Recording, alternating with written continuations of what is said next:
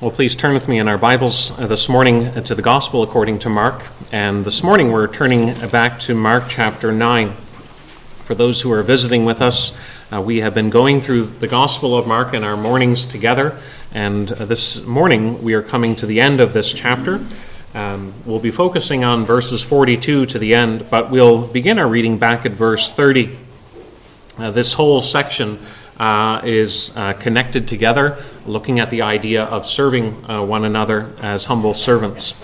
And so we'll begin our reading at Mark chapter 9 at verse 30. And if you're using the church Bibles, you'll find this on page 845.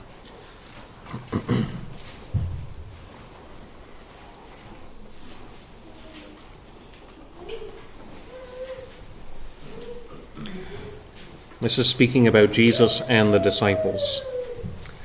They went on from there and passed through Galilee, and he did not want anyone to know, for he was teaching his disciples, saying to them, "The Son of Man is going to be delivered into the hands of men, and they will kill him. And when he is killed, after 3 days, he will rise."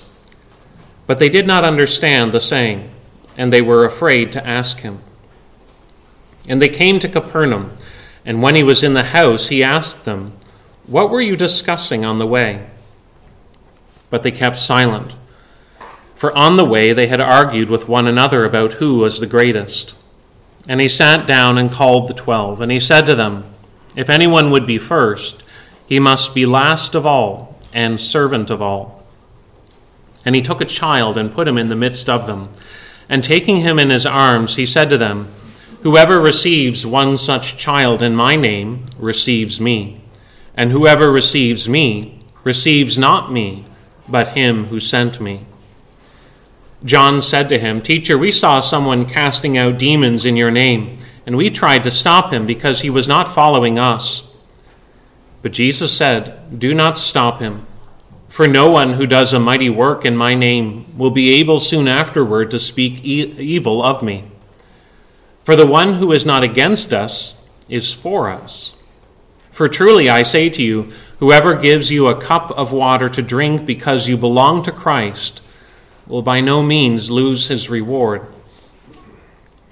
Whoever causes one of these little ones who believe in me to sin, it would be better for him if a great millstone were hung around his neck and he were thrown into the sea. And if your hand causes you to sin, cut it off. It is better for you to enter life crippled than with 2 hands to go to hell, to the unquenchable fire. And if your foot causes you to sin, cut it off. It is better for you to enter life lame than with 2 feet to be thrown into hell. And if your eye causes you to sin, tear it out. It is better for you to enter the kingdom of God with 1 eye than with 2 eyes to be thrown into hell, where their worm does not die, and the fire is not quenched. For everyone will be salted with fire. Salt is good, but if the salt has lost its saltiness, how will you make it salty again? Have salt in yourselves, and be at peace with one another."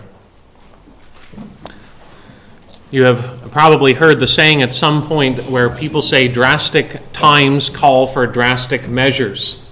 It's a saying trying to highlight that in certain situations, a course of action might seem severe, but because of the situation we're faced, it's the appropriate course to take. It is trying to highlight that sometimes what seems to be an extreme reaction is actually the right one to take if the situation is to be addressed appropriately. You might go to the doctor, and your doctor might recommend a course of action that you think is severe. This seems extreme to do surgery. This seems severe to have to follow this course of medicine treatment. This sounds like it's going to cause an upheaval to my life. But the doctor will then try to convince you or try to lay out before you the physical condition of your body. They will try to explain to you the present situation so that the course of action that he or she is recommending makes sense. In light of the fact that our body is so near to death, in light of the fact that our body is filled with a disease or is in such a weak condition, the doctor's recommendation, which sounded extreme, suddenly sounds quite reasonable, because it is what is going to save life in the end, as they are hoping.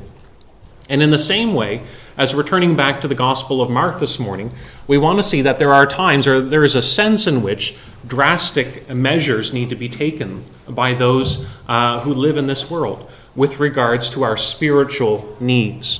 When we look at our spiritual condition, it requires drastic or extreme or severe courses of action. And this morning we want to look at that in this chapter.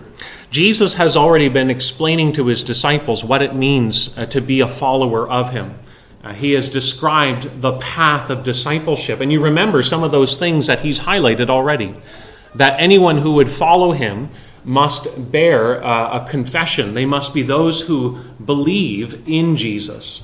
You remember that Simon Peter said, "You are the Christ, the Son of the living God." Peter believed that Jesus was the promised Messiah. And that is emblematic. That is at the heart of what it means to be a follower of Jesus. You have a certain belief concerning Jesus himself. And that is represented by the disciples here. But it's also represented by all those who would say they are Christians even today. They have a certain belief about Jesus himself. But there's more to being a Christian than simply acknowledging something about Jesus. It is following Jesus. And what it means to follow Jesus is spelled out in Mark's gospel. Mark has already said that it involves a sense of self-denial. Jesus himself said, "Anyone who would come after me must take up his cross and follow me." He must deny himself. Jesus described self-denial at the heart of the life of the Christian. He's described not only this idea of denial, but also dependence. When he spoke with the Father of the tormented Son, he said, "All things are possible with the one who believes in God." And so he was pressing him to look in light of depending on God and not depending simply on his situation. It also involves this idea of being servants. When Jesus was facing his disciples about their desire for greatness, he set before them a child and said, "Whoever of you would be first must become last and servant of all." That they are to serve the little children. They are to welcome them in his name. And so Jesus has been shaping his disciples, trying to help them understand how they are to live as followers of Christ. But here, this morning, we want to think about another aspect, that those who follow Jesus must be marked by a desire to sever sin from their own life. They are those who are trying to remove or to fight against sin from taking hold in them. And we want to think about these verses 42 to 50, in two thoughts.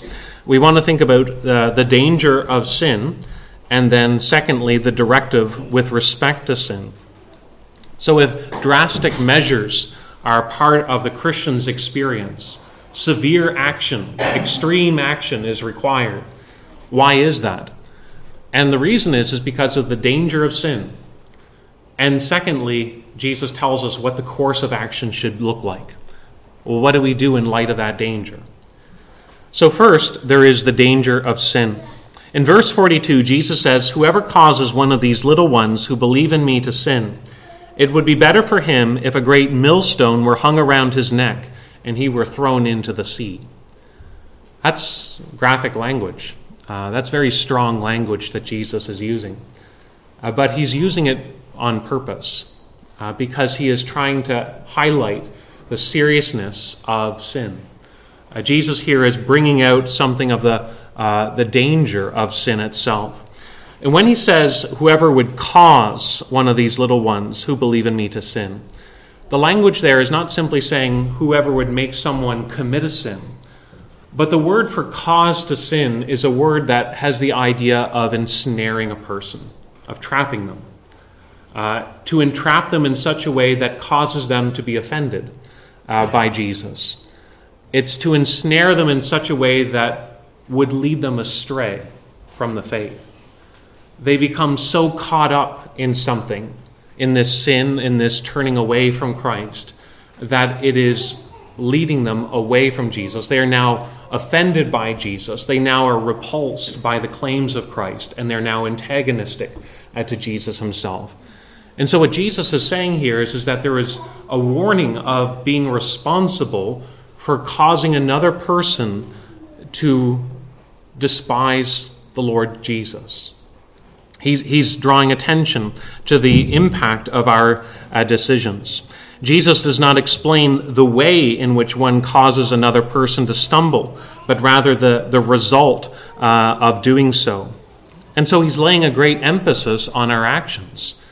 So oftentimes we think of our actions maybe in a very minimalistic way. What I do doesn't really matter. It only affects me. But Jesus is actually saying that what we do is important. It has an influence. It can have a great impact on others, for good or for evil. Our actions, our life can become a great support or a great encouragement for others to believe. But they can also become great barriers that cause other people to stumble as they think about Jesus themselves. And Jesus here is warning of being responsible for preventing others from embracing Jesus themselves. And so he says of this warning, whoever would cause one of these little ones to stumble, it would be better if a millstone were hung around his neck. Who are these little ones? Well, it would certainly include little children, but it would go beyond that. There's no need to restrict it only to little children. It can refer to all those who are little in terms of their faith, those who are little in the sense of their vulnerability, those who are still not secure in what they understand about Jesus. Jesus is warning about turning anyone away by their actions. And so he says this as a great warning. Jesus says it would be better if a great millstone were hung around his neck and he were thrown into the sea. The millstone is a large stone that was used for grinding grain. It was something that an animal like a donkey would turn, and the graining process would be accomplished. But Jesus says it would be better to take that stone, that large stone, and to hang it around a person's neck and to throw them into the sea. Now, Jesus uses that language on purpose, even though it might sound disturbing, because the truth is that in the Roman world, people did do that. The Romans did take large stones and throw people into the sea after hanging it around their neck. And many people thought this was very inhumane, and it was a terrible fate for anyone to have to suffer death this kind of way. But Jesus is saying it would be better to suffer that kind of fate than to suffer the fate of being responsible for turning other people away from Jesus. For people living in the Roman world, living under the terror of the Roman Empire, who were afraid of upsetting the Roman authorities, Jesus is saying there's actually something worse than stirring the wrath of the Romans. And that is being responsible before God for turning people away from Christ, of causing people to reject Jesus by the way that they conduct themselves, by the way that they speak, by the way that they direct others under their influence. And so all of this, Jesus is actually emphasizing the impact of our actions, the impact of our lives on others, and the responsibility we have before others. So there's a danger. We can cause others to stumble. But there's also a danger that Jesus is emphasizing with respect to ourselves. In verse 43 and following, you'll notice that Jesus shifts, and his attention turns to what we are doing to ourselves. He says, if your hand causes you to sin, cut it off. It is better for you to enter life crippled than with 2 hands to hell. If your foot causes you to sin, cut it off. And if your eye causes you to sin, tear it out. Jesus here is using the same language that he used earlier about causing other people to sin. He says, if you would cause another person to sin or to stumble, it would be better if a millstone were tied around your neck than to be doing these things. But now Jesus uses that language against ourselves. If your hand causes you to sin, in other words, if your hand, your actions are causing you to be ensnared in such a way that the claims of Christianity are compromised in your life, that you are becoming offended by the message of the gospel. It would be better to lose those actions than to turn away from Christ. If your foot, what you're pursuing in life, your ambition, your desires, if those things are causing you now to despise Jesus, they're distorting your way of looking at Jesus, it would be better to remove those things than ultimately to deny Jesus. And if your eye, what you are looking upon, what you are envying, what you are desiring after, is causing you to sin, it is causing you to be ensnared, it is taking hold of your life, Jesus is saying it would be better to cut those things out rather than to turn away from Christ. We read in the book of Proverbs, and the book of Proverbs emphasizes the importance of guarding our hearts. It said, "Keep your heart with all vigilance, for from it flows the springs of life." And so the writer of Proverbs was saying we have to guard ourselves in terms of our thoughts, our words, and our actions, that our heart is at stake. But Jesus here is emphasizing the danger is real because of eternity is at stake. He explains the danger of the situation by saying it would be better to go into life lame than to go into unquenchable fire of hell. So what's the big deal that Jesus is describing about sin? Sin, he says, leads to death. It leads to God's judgment. It leads ultimately to hell. And this is what Jesus is trying to emphasize. Such a drastic measure must be taken because it ultimately is putting us on the path towards hell. Hell is not something that we like to speak about, and it's not something that we often speak about. But it is important to realize that hell is something that is spoken of by Jesus more than anyone else in all of Scripture. It is also true that Jesus speaks more about hell than he does about heaven. And what that is important for emphasizing is because our view of hell is going to perfectly correlate with our view of Jesus, of the authority of Jesus' words and the reliability of his teachings. And so while Jesus speaks more about hell than anyone else, he's not the only one to speak about hell. But our understanding of hell is based on our integrity, the reliability of Jesus himself. And Jesus here is warning about the reality of hell, a place of eternal punishment, a place of eternal torment, where God judges and punishes sin. Jesus here uses that word to describe that eternal place. And he describes it with these two analogies of a place where the worm does not die and the place where fire is not quenched. I said that Jesus speaks about hell more than anyone else, but he wasn't the first. All of Scripture speaks about God's punishment, and a punishment that awaits even after death. And that goes back to the Old Testament. But in the Old Testament, what happened was under some of the most wicked kings of Israel, a very terrible practice emerged in Israel. It was child sacrifice. Even the Israelites did it for a period of time. Under the king Ahaz and under King Manasseh, children were offered up to Moloch as a way of appeasing, but also of securing prosperity. Ultimately, the prophets of God condemned this. People like Jeremiah said that this was wicked. And under kings like Josiah, this was put to rest. But when Josiah put this to rest, this child sacrifice ritual that was happening in a region, in a valley, that was known as Gehenna, what Josiah did is he wanted to desecrate the area so that it would no longer be used for child sacrifice ever again. And so he made it into a garbage dump. And the dump was then set on fire. But then more garbage was added to it constantly. And as that garbage dump is growing, the fire continues to consume it. And over the course of time, the prophets of God would look to Gehenna. They would look to this place and they would describe it as a picture or as a representation of God's eternal punishment. They would refer to places like Gehenna as the place where the worm does not die. It is a place where the fire is not consumed, where a state of eternal undoing is exercised. And we see that, for instance, in the prophecy of Isaiah. At the end of Isaiah's prophecy, it is a prophecy that is celebrating the salvation of God. The final chapters are celebrating that God's salvation will go out, that God's purposes will be accomplished. And at the end of that prophecy, it says, "All flesh shall come to worship before me, declares the Lord."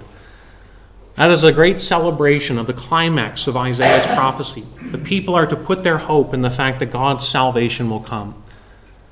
But the very last words of Isaiah go back to the beginning. And the beginning of Isaiah is about Israel's rebellion. What about Israel's rebellion? And the last words of Isaiah return to this idea. And it says, "For their worm shall not die, their fire shall not be quenched, and they shall be an abhorrence to all flesh." Those are words that Jesus knew well. And that's the reason why Jesus uses the words here. He's appealing to the words of Isaiah, to the fact that God will deal with rebels. He will deal with those who have persistently rejected his glory, to those who have rejected his grace and his salvation. They will be punished. And Isaiah describes that state of punishment by looking at the garbage dump outside of Jerusalem. A state of unending torment, where the worm does not die and where the fire is not quenched. Jesus believed in hell. He believed that there's a real punishment that awaits after death those who rebel against God. And Jesus' warning about the danger of sin is hinged on the fact that God will punish sin. So if we're going to understand Jesus' teaching to his disciples, it all comes back to, why does Jesus think sin is such a big deal? Why is it that we need to be so serious against sin? And Jesus is saying we need to be serious about it because it causes people to stumble. It causes people to turn away from the truth, to reject God's grace. And the result of rejecting God's grace is God's unending punishment against sin. The wages of sin is death. And Jesus here describes that death as one that does not end. It is an ongoing state. That is something that the Scriptures teach and something that Jesus himself here affirms. There have been many, even in the church over the years, that have been uncomfortable with this teaching about eternal torment or eternal punishment. And many have tried to espouse an understanding that perhaps after the resurrection, the wicked will simply be annihilated. That after death, a person just simply ceases to exist. But the teaching that is clearly spoken by Jesus does not allow that. Because if you turn in your Gospels to Matthew 25, you'll see that Jesus uses the same word to describe the state of heaven as he does to describe the state of hell. Jesus says there in Matthew 25 that these will go away into eternal punishment, but the righteous into eternal life. So Jesus sees all creatures living after death. There is life after death, but some to eternal punishment and some to eternal life. So what is the danger? The danger is sin causes us to stumble. It can cause a person to be led away from God. And the consequences, the result of being led away from God's salvation, is God's eternal punishment against sin. So what is Jesus' directive? Jesus directs those. He says, if your hand causes you to sin, then cut it off. If your foot causes you to sin, cut it off. If your eye causes you to sin, tear it out. Jesus is not speaking literally here. That needs to be said because there's always been a small minority that want to take Jesus' words always literally and have come to devastating ends with that. But Jesus isn't speaking literally here. We know that because the law of God prohibits cutting oneself. The desecrating of one's own body is something that the law condemned. We also know that it's not what Jesus has in mind because it wouldn't accomplish the purpose that he is describing. A person may cut off their hand, but it won't prevent them from sinning, because sinning is not something rooted in the hand, but is something rooted in the heart. Even if we don't have hands, even if we don't have eyes, we can still sin. We can still act out sin, even when we don't have hands and when we don't have eyes. So Jesus here is using this language in order to capture something of the radical demands of following Christ, that it requires a painful steps to be taken against sin. You've probably heard different farming accidents over the years. And I remember one story of someone who was sharing a farming accident where an individual had their hand mangled in a piece of farm machinery. The man was all alone, and he was caught in his equipment. No one knew where he was, and it would be days before anyone would even know that he wasn't home. And being stranded out in the middle of nowheres, he tried endlessly, it seemed, to get his hand free.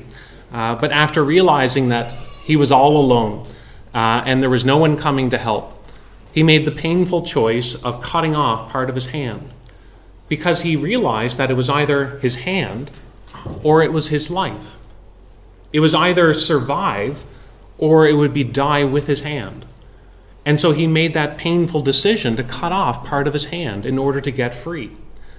Jesus here is using very powerful language to try and emphasize the need to make those painful decisions about guarding our hearts and about doing things that might be as painful as losing our own hand or losing our own eye.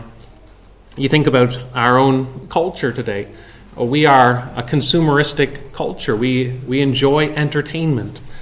But entertainment can become so attached to our lives that it would feel like a form of dying. It would feel like cutting out our eyes to lose it. But if entertainment is causing you to sin, then it's a decision you have to make to say, this is something that is poisonous.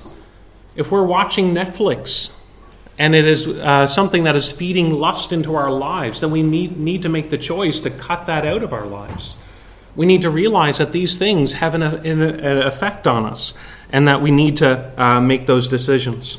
You think about the screen time. It is reported that teens have about 9 hours of screen time a day.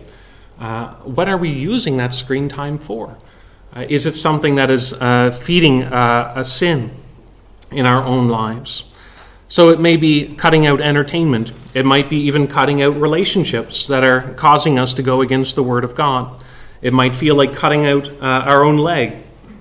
But Jesus is saying it would be better to cut off a relationship that is causing us to go against God's Word than to allow it to undo us. We might be even our line of work. It might be that we have to make a cutoff from our line of employment. If our employers are causing us to sin, it might seem painful. And yet at the end of the day, it is not allowing sin to have a foothold on our lives, not to compromise our conscience, and not to endorse something that goes against the lordship of Jesus. And so as J.C. Ryle says, what Jesus is saying is that nothing should stand in the way between us and the salvation of our souls. We need to be deadly with sin. John Owen would say, be killing sin, or it will be killing you. That's why Jesus uses the language he uses. Cut it off. Because sin is like a parasite. It is trying to grow. It is trying to ultimately take over. And we need to be guarding our own hearts. So Jesus directs us to cut off sin, whether it is our eye or our hand or our foot, what we're pursuing or what we're finding our pleasure in. But it's noteworthy to see as well that Jesus not only directs us to be serious with sin, but also how he goes about doing that. We mentioned how Jesus talks about the danger or the reality of hell, that it would be better to enter life lame than to go with 2 feet into hell. And we could look at these words and think that Jesus is simply trying to scare us into a course of action. But Jesus isn't doing that. He's not simply warning about hell. He's helping us prioritize life. It would be better to enter life than to enter hell. That's Jesus' point. He's making us step back and to say, what are we living for? Are we willing to bow and to give our whole lives for sin? Or are we people who live for God? Jesus here is helping us look at all things in light of the God who exists. It is a prioritization of eternal life. Rather than giving ourselves up for sin, which will only bring ruin, we are to commit our lives to Christ, knowing that whoever believes in him has life. To enter life, as Jesus puts it, is the same as to enter the kingdom of God. And to enter the kingdom of God is to repent of our sins and to believe in the Lord Jesus. And so Jesus here is calling us to treasure God more than sin. To look at life as to what is important. What do I cherish most? Is it sin? Or is it the God who has brought salvation through this Lord Jesus? A person enters the kingdom of God then, not by having a perfect scorecard, not by being exempt from all wrongdoing, not because they have cut off every known sin in their lives. A person enters the kingdom of God by recognizing that they have sinned and by turning to God in mercy and to Jesus as the solution. It's when we believe in the gospel of the Lord Jesus. And that's what Jesus is getting at when he talks about salt. In the final verses there, for everyone will be salted with fire. And salt is good, but if salt has lost its saltiness, how will you make it salty again?